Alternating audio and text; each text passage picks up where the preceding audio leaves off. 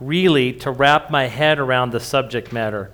Paul talks about the surpassing worth of knowing Christ, and that's what we're going to talk a little bit about today. And that's kind of where I find the difficulty. You'll notice our theme for the day, God is great. It really, it sounds like, it doesn't sound that amazing. Our language just doesn't have a word. It doesn't have a really good way to encapsulate how great God really is. Because we say a lot of things are great. I had pizza the other day. Well, it's been a while now. It was great pizza. I had a good cup of coffee recently. It was a great cup of coffee. In fact, every morning, the first cup of coffee is a great... If you drink coffee, you're with me here. Every morning, the first cup of coffee is a great cup of coffee. But we have these terms, and they're kind of interchangeable. We have great pizza, we have great coffee, we have a great God. And so it's a term that doesn't really capture me. I don't know if it captures you or not. And this is where I found the difficulty. I hope today as we read, discuss, reflect, that you will find it difficult too. And I know you probably were thinking, man, he's going to have it all figured out for us, but I don't. I want to invite you into the uncomfortable mess of trying to figure out what it really means in Scripture where Paul talks about a God who is great, a God who has surpassing greatness, that the worth of knowing him is above and beyond any other thing. It shouldn't be, I guess, something that should be too surprising, although I think it might be impossible to get there, but we shouldn't be too surprised because in the Old Testament, God didn't even have a name that was pronounceable. Some of you know this, some of you don't know this. In the Old Testament, they just had a couple of letters that represented the name of God, and it was unutterable, it was unmentionable. They didn't even call God by his name. And so if we are created, made, held in place, Hebrews says, by a God who holds together everything by the power of his word, if that's the kind of God, that we have a God that has a name that we can't even utter, I guess it shouldn't be too surprising that we can't really understand everything about him. And so trying to explain an amazing, undefinable God, I've decided is an impossible task. I'm going to try. But I don't think we're going to get there. And so I invite you into the uncomfortableness. Let's get started on this. Last week we ended the message. Paul talked about putting his confidence not in flesh, which is for his terms, meaning his own effort. That he would have no confidence in what he could do, his own abilities, his own things that he could do to somehow earn favor with God. But instead, he said, put your confidence in the Lord. Put your confidence in God. And in today's text, Paul kind of picks up on that theme. We're going to be reading Philippians 3, 7 through 11. I'll just invite you to join me there as we read it. It says, but whatever gain I had, I counted as loss for the sake of Christ. Indeed, I count everything as a loss because of the surpassing worth of knowing Christ Jesus my Lord. For his sake, I have suffered the loss of all things, and I count them as rubbish, in order that I may gain Christ and be found in him, not having a righteousness of my own that comes from the law, but that which comes through faith in Christ, the righteousness from God that depends on faith, that I may know him and the power of his resurrection, and may share in his sufferings, becoming like him in his death, that by any means possible I may attain the resurrection from the dead. You'll be glad to know I didn't start my 30-minute timer until right in the middle of that reading because I forgot. So we got a little extra time. I got a little extra time to play with here. Woo! All right. So let's unpack this. Let's unpack this a little bit. Lydia's probably shaking her head on the inside. This section of Philippians draws a distinction between Paul's life before Christ and Paul's life in Christ. He starts in Philippians 3, we read a moment ago, in verse 7, and says, whatever gain I had in that former life, whatever gain I had in the past, whatever good, whatever in my life before Christ could be viewed as gain, I now count as a loss for the sake of Christ. Indeed, I count everything as a loss because of the surpassing worth of knowing Christ Jesus my Lord. Everything that came before in Paul's life of Paul before Christ, he counted as a loss. And consider it a loss because of a specific comparison that he makes. He compares his life to Christ. That everything in his life that could have been viewed in his past as good is in fact loss when compared to Christ. Paul's life before Christ definitely had some things in it that would be considered loss, wouldn't they?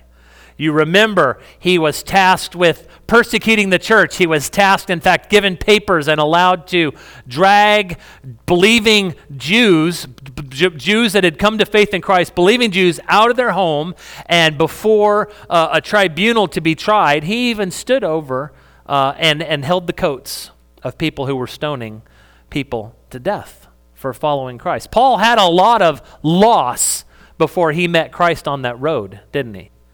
And Paul was blinded, and Christ said, why are you kicking against the goads? Why are you making it hard on me? Why are you being against me? And Christ got his attention.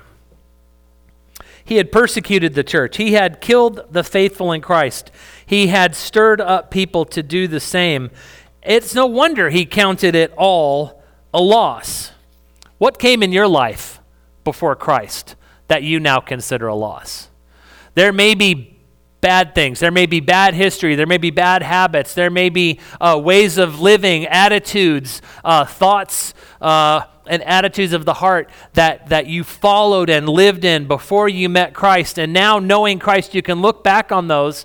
And I think Paul probably said this with a little regret. It doesn't indicate that necessarily in Scripture, but he probably looked back on that past and considered it loss up against knowing Christ and had some regret and thought, what a waste.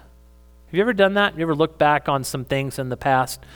They may be things after knowing Christ, but definitely things before coming to faith in Christ where you said, what a waste. What a waste of time. I wasted that time. I wasted that effort. I was on the wrong side, if you will. Paul was definitely on the wrong side, wasn't he? Persecuting and killing Christians. Paul didn't pick and choose, though.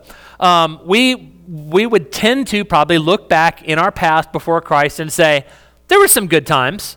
There were some good moments. There were some valuable times. But Paul looks back and he says, all of it was a loss.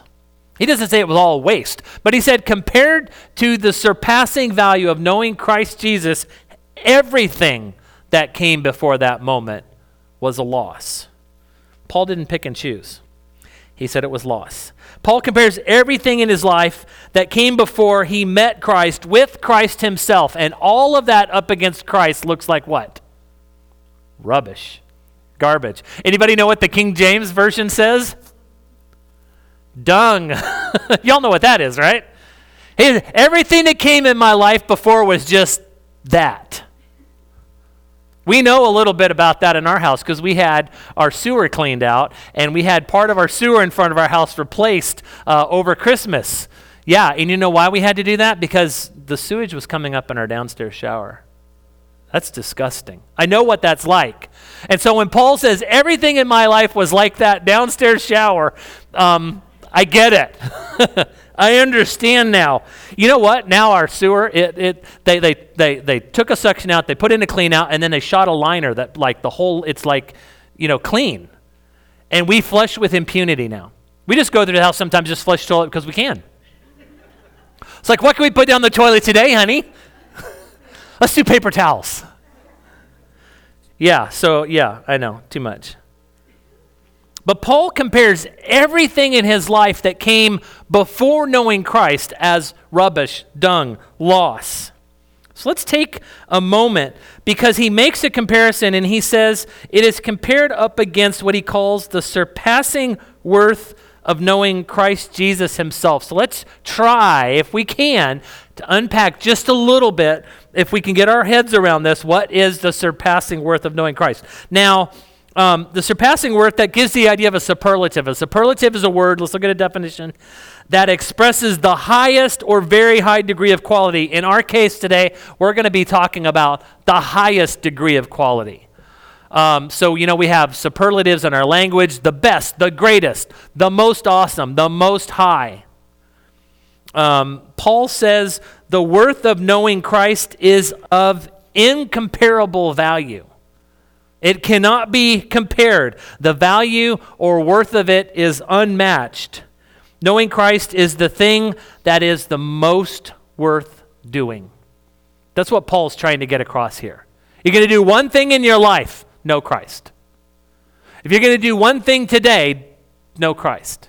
If you're going to do one thing this morning, know Christ. If you're going to do one thing by now and the end of this message, know Christ. Paul is saying, and I tried to encapsulate this again, English is tough because we use words interchangeably for things as trivial as pizza and as amazing as God. But I came up with a statement here that I'm trying to encapsulate Paul's idea.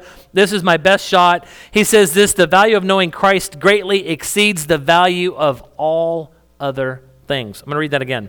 The value of knowing Christ greatly exceeds, not just by a little bit. It's not just like 5% better. Or 100% better. It greatly exceeds the value of knowing Christ, greatly exceeds the value of all other things. That's the idea Paul's trying to get across here. And again, we don't have a word for it, and I don't know if they had a word for it or not, but Scripture talks about Jesus in terms of some superlatives. So I want to take a look at a couple of superlatives to kind of help us get an idea. One of them is that Jesus is referred to as the Holy of Holies. Now, the Holy of Holies was a place in the temple. If you remember, the temple was built. It had an inner room, and inside the inner room there was a curtain or some kind of veil, and behind that was the Holy of Holies. It was the place during the temple times, the Old Testament times, where God was thought to reside. And in fact, priests couldn't even go in there regularly. Just once a year they could go in to this room to make sacrifice, and it was a holy place. It was a set-aside place that you couldn't go into because God took up residence in the temple. Now, when Jesus Christ died on the cross, the Bible records that in the moment of his death, the veil of the temple was torn. Does anybody remember this? And I've had a couple of conversations with a couple of you about this recently, so it should be fresh on your mind. This is really fascinating. See, what happened here is God was saying that because Christ died for the sins of all men, all women, all children, all time, past, present, and future, that now God was no longer going to take up residence in a place called Holy of Holies. Now, he, through the power of the Spirit and the death, burial, resurrection, sacrifice of Christ, would take up residence in the lives of the believer. Paul says you are a temple of the Most High. You are a temple where Jesus Christ lives. He resides in the life of the believer. No longer will there be a holy of holy places in a temple in a city far, far away. Now the Spirit of God resides in you as his temple. Jesus Christ himself replaced the place of the temple and became the Holy of Holies himself. And the Word became flesh, and he dwelt among us, and he lived, and he died, and he rose again, and now the Holy of Holies, Jesus Christ, Son of God, man and God, both can reside and live in you and in me, in us, through the power of the Holy Spirit. Take a look at 1 Peter 3:18. It says, "For Christ also suffered once for sin, the righteous for the unrighteous, that he might bring us to God, being put to death in the flesh, but being made alive in the Spirit." Christ suffered for sin, righteous for unrighteous, that he might bring us to God. That's his role. That's his purpose. As the Holy of Holies, he leads us and brings us and connects us to God. He cleans and repairs what is broken. He repairs and restores the relationship between God and man. Now, another superlative, I'm only going to look at two. Bible's full of superlatives, but we're going to take a look at just two today. The other one is King of Kings and Lord of Lords. Scripture talks about Jesus Christ in the book of Revelation being called King of Kings, Lord of Lords. The Apostle John uses these terms in describing Christ, saying that the appearance of Christ was such that upon his robe and on his thigh, apparently some kind of writing on his thigh, on his leg, was written a name, King of Kings and Lord of Lords. That's from Revelation 19:16. On his robe and on his thigh, a name was written, King of Kings and Lord of Lords. Psalm 136, 1-3 says, "Give thanks to the Lord, for he is good. His steadfast love endures forever. Give thanks to the God of gods." There's another, the capital G of small g's. For his steadfast love endures forever. Give thanks to the Lord of Lords, capital L, small l, right? For his steadfast love endures forever. That's an idea of that superlative. If you'll notice, the L, the Lord, the capital L of lowercase l's, the capital Lord of lowercase lord, the capital King of lowercase kings, the capital G, God of lowercase gods. That's a literary way of showing you a superlative that he's the Most High God. He's the Most High King. He's the Most High Lord. And we don't grasp this sometimes when we read it and we look at it and we whip through it real quick and we're like, Lord of Lords, King of Kings, that sounds good. Let's sing a song about it. But what we're really saying, what we're really singing, what we're really reading, and what we need to think about and meditate on and spend time really understanding is that God is greater than anything we could possibly know, understand, do, think, create. I mean, he is everything above everything. He's all above all. He's the Lord above all lords, the King above all kings. He's the King of the highest degree in quality, if to use the superlative definition. Paul continues saying God is so good and Christ is so amazing and of such surpassing worth. Continuing in verses 8 and 9 of chapter 3, he says, for his sake, I have suffered the loss of all things. For Christ, I have suffered the loss of all things and count them as rubbish, as garbage, as dung, in order that I may gain Christ and be found in him, not having a righteousness of my own that comes from the law, but that which comes through faith in Christ, the righteousness from God that depends on faith. It was not enough for Paul to consider his past before Christ a loss, but he also considered it garbage. That's rough. That's rough, right? That's severe. Because I think we want to look back and say, well, there were some good things. There was some good stuff. But Paul says it was all a waste. It was all loss. It was all worth less than knowing Christ and the surpassing greatness. And that he is saying to us, it's worth losing and leaving behind everything, all of it, for the opportunity to know Christ in order to gain Christ as Lord and Savior. Honestly, when I read this, and I have said this a couple times in Philippians, I begin to think we don't really understand how great God is. We haven't really grasped it yet. And I've said a lot of words this morning. And I've tried to make God sound great and amazing and awesome and high and holy and King of Kings and Lord of Lords. But maybe it's possible not only that we don't really understand how great God is, but maybe it's possible that we don't believe it. Maybe that's why we struggle with it sometimes. Maybe that's why we struggle with ourselves. And we struggle with our past, and we struggle with our desires and our own will because we're not sure. Maybe because we say we had great pizza and we serve a great God, it's become small to us. Maybe we need a new word. This is the uncomfortable part. This is the messy part I invite you into.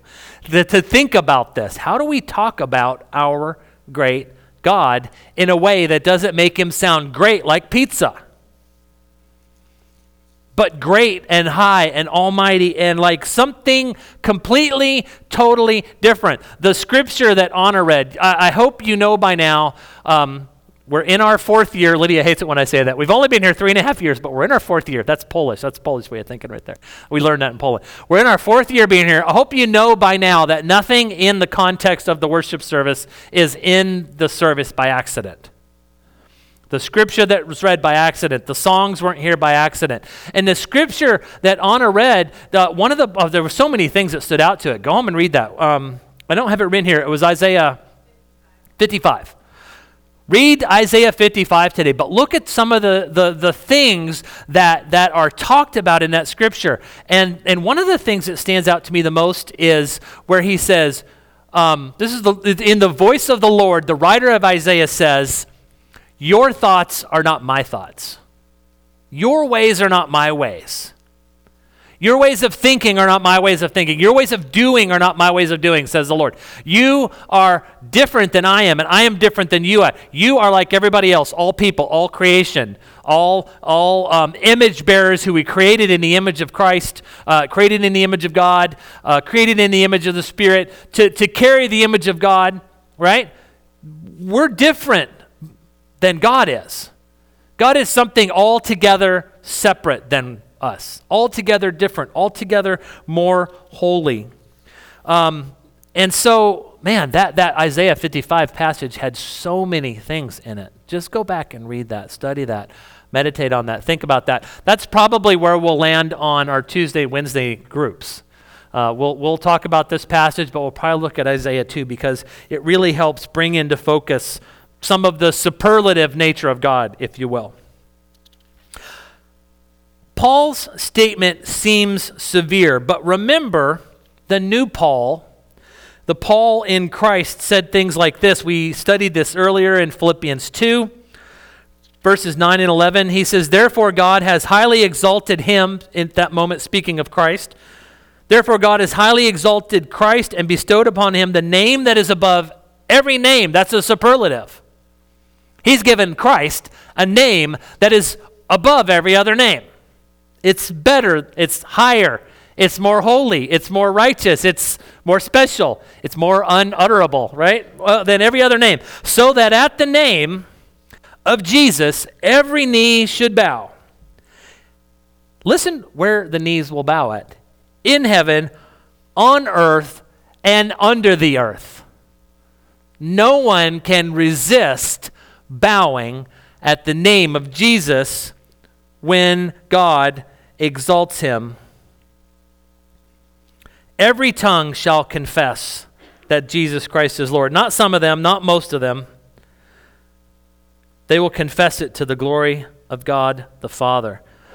Man, and when we studied that and when we read that a couple weeks ago, honestly didn't think about the superlative nature of what he had written there. But now on the heels of what we've just kind of discussed and opened up and began to think about, he is saying that Jesus Christ is unlike any other thing. The Son of God, God himself, God in the flesh as man, Jesus Christ, who took our sin to the cross, died, buried, rose again. He is such that at his name every knee bows, in heaven, on earth, under the earth, and every tongue confesses. We see in this passage as we're reading today that this is an amazing statement, right? A bold statement. Listen to what Paul says. He says he strives to be found with the righteousness from God that depends on faith.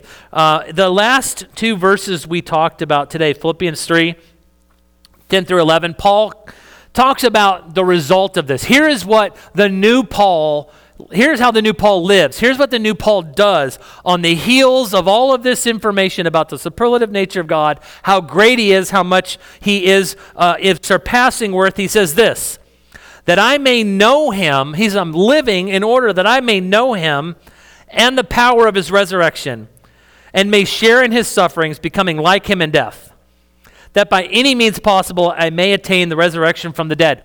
Again, that's one of those statements in the Christian faith that doesn't sound real friendly. The invitation to follow Christ is an invitation to die. We've talked about this many times. In the book of Luke, he says, take up the cross, right?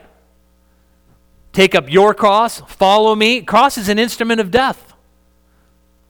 Deny yourself, take up your cross, and follow me. And here Paul's saying that following Christ in the power of his resurrection includes sharing in the sufferings of Christ. We don't like that. It includes becoming like him in his death. We don't like that idea. And by any means possible, doing these things that we may attain the resurrection from the dead. I don't know about the any means possible. That sounds radical. Any means possible. If you gather anything from this, it's probably not going to be a surprise, but if you gather anything from this today, you should gather that Paul was a guy that was absolutely 100% sold out for Jesus Christ. Anything that had to be done for Christ, to attain Christ, to know Christ, to be found in Christ. Sufferings, becoming like him in death. Any means possible. Paul was going to be found at the end by Christ, by God, by the Spirit as a faithful servant. If anyone was going to hear those words that we all want to hear at the end when we stand before the Father, well done, good and faithful servant, enter into the kingdom, enter into your master's happiness. Paul is going to hear that, but Paul doesn't want to go by himself. Right?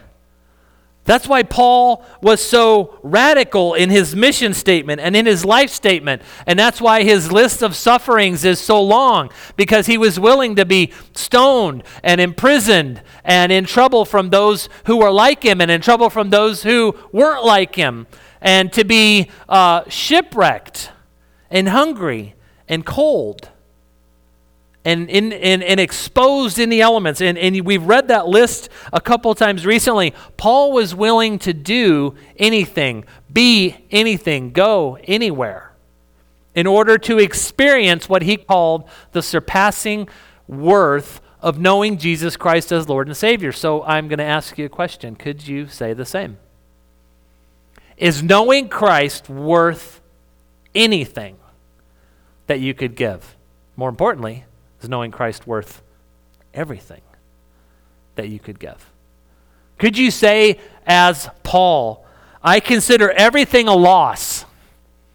This is one of his, I wrote these two statements down at the end. They kind of sound like Paul's thesis statements. They might even be something like Paul's mission statements. But could you say, as Paul says, I consider everything a loss compared to the surpassing greatness of knowing Christ Jesus my Lord, for whose sake I have lost all things? Could we be willing to say that? Lord, I'm willing to lose all things in order to know you, in order to understand what the surpassing worth, value, greatness of Christ Jesus my Lord is. Wow. That's a tough question. I hope, and I think a lot of us inside, we're like, yeah, I'd be willing to do that. But then you start to think about it, it's like, everything? He said everything. Really, Paul? Really, Jesus? I consider everything a loss compared to the surpassing greatness of knowing Christ Jesus my Lord, for whose sake I have lost all things. And his other mission statement, if you will. I want to know Christ. Could this be a prayer today? Could you make this into a prayer as we talk about it, as we discuss it? You can find it in Philippians 3. We've read it, but I'm going to read it again. Could this be a prayer? I want to know Christ and the power of his resurrection and the fellowship of sharing in his sufferings, becoming like him in his death, and so somehow to attain the resurrection of the dead. Could you pray that today? And maybe the answer is not yet. Right? I'm not quite there yet. And I have talked to people before and shared about knowing Christ as Lord and Savior with them and said, sometimes we've made it a real easy transaction. Say this prayer, now you're saved, everything's great, get wet in the baptistry, you're done. Train's like calling us out. Nope, that's not right. But it's more complicated than that. It's actually not. It is that simple. But we don't often talk with folks that are coming to faith in Christ about considering everything loss and sharing in the sufferings, becoming like him in death. That the road of the Christian isn't a comfortable road. At least it shouldn't be. Paul's road was anything but comfortable and ended up in his death. And he died for the sake of Christ, to attain the resurrection from the dead and to be found with God the Father in heaven. And I guarantee you, when Paul stood before the Father, the Son, and the Holy Spirit, they said, welcome. Well done, good and faithful servant. Enter into your master's happiness. I consider everything a loss compared to the surpassing greatness of knowing Christ Jesus my Lord, for whose sake I have lost all things. If you're considering following Christ today, you have all the information now. You can enter into the kingdom of God knowing Christ as Lord and Savior simply by asking. Scripture says if you call in the name of the Lord Jesus Christ, believe in your heart God raised him from the dead, you will be saved. You can become a Christian based on the facts that if you confess to Christ your shortcomings and sinfulness, he'll forgive you and accept you and make you new like Paul. New Paul, not old Paul. But there's work to do after that. And it's not always the most comfortable. And it's going to be a struggle. And it's going to be a mess. And sometimes it's going to be hard to put it into words. I feel like we've talked for 30 minutes about the surpassing greatness of God, a King of Kings, a Lord of Lords, and we've only just scratched the surface. So if you do anything today, know Christ. Spend time with Christ. Pray. Read your Bible. Talk to other believers. Do things with other believers. Talk about your faith with folks that don't know who Christ is. If you're going to do anything today, this week, this month, know Christ and the power of his resurrection and the fellowship of sharing his sufferings, becoming like him in death, so somehow to attain the resurrection from the dead. Let's pray. Heavenly Father, Lord, as we struggle, if you will, wrangle with these thoughts and try to understand and come to terms with how great a great God really is. Lord, help us to see it anew. We're not going to come up with a new word. We're not grammar people. We don't write words for the English language. So somehow, Lord, we have to come to grips with what it really means, a great God, a Lord of Lords, a King of Kings, a God of gods. And so, Lord, help us to understand what Paul seemed to understand. I'm going to even go beyond seemed. I'm going to say, help us understand what Paul understood. That we could know you and Christ in the Spirit in such a way that compared to everything else, it was the most important thing. Lord, that we would live as Christ and God in the Spirit were the most important things. Lord, could you do a work in our hearts today, in our attitudes, in our words, in our thoughts, in our minds, in our will, to change us, to be people who were able to say we compare everything that we have as a loss versus knowing Christ as Lord. Lord, we want to know you.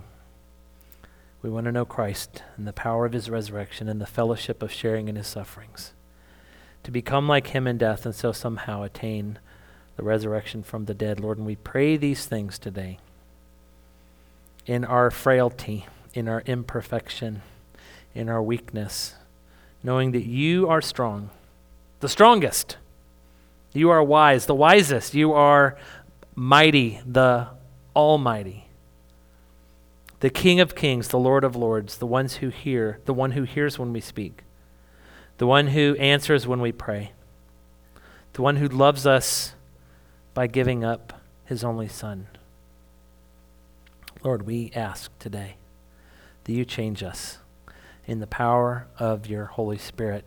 And we pray these things in the name of your Son, Jesus Christ. Amen.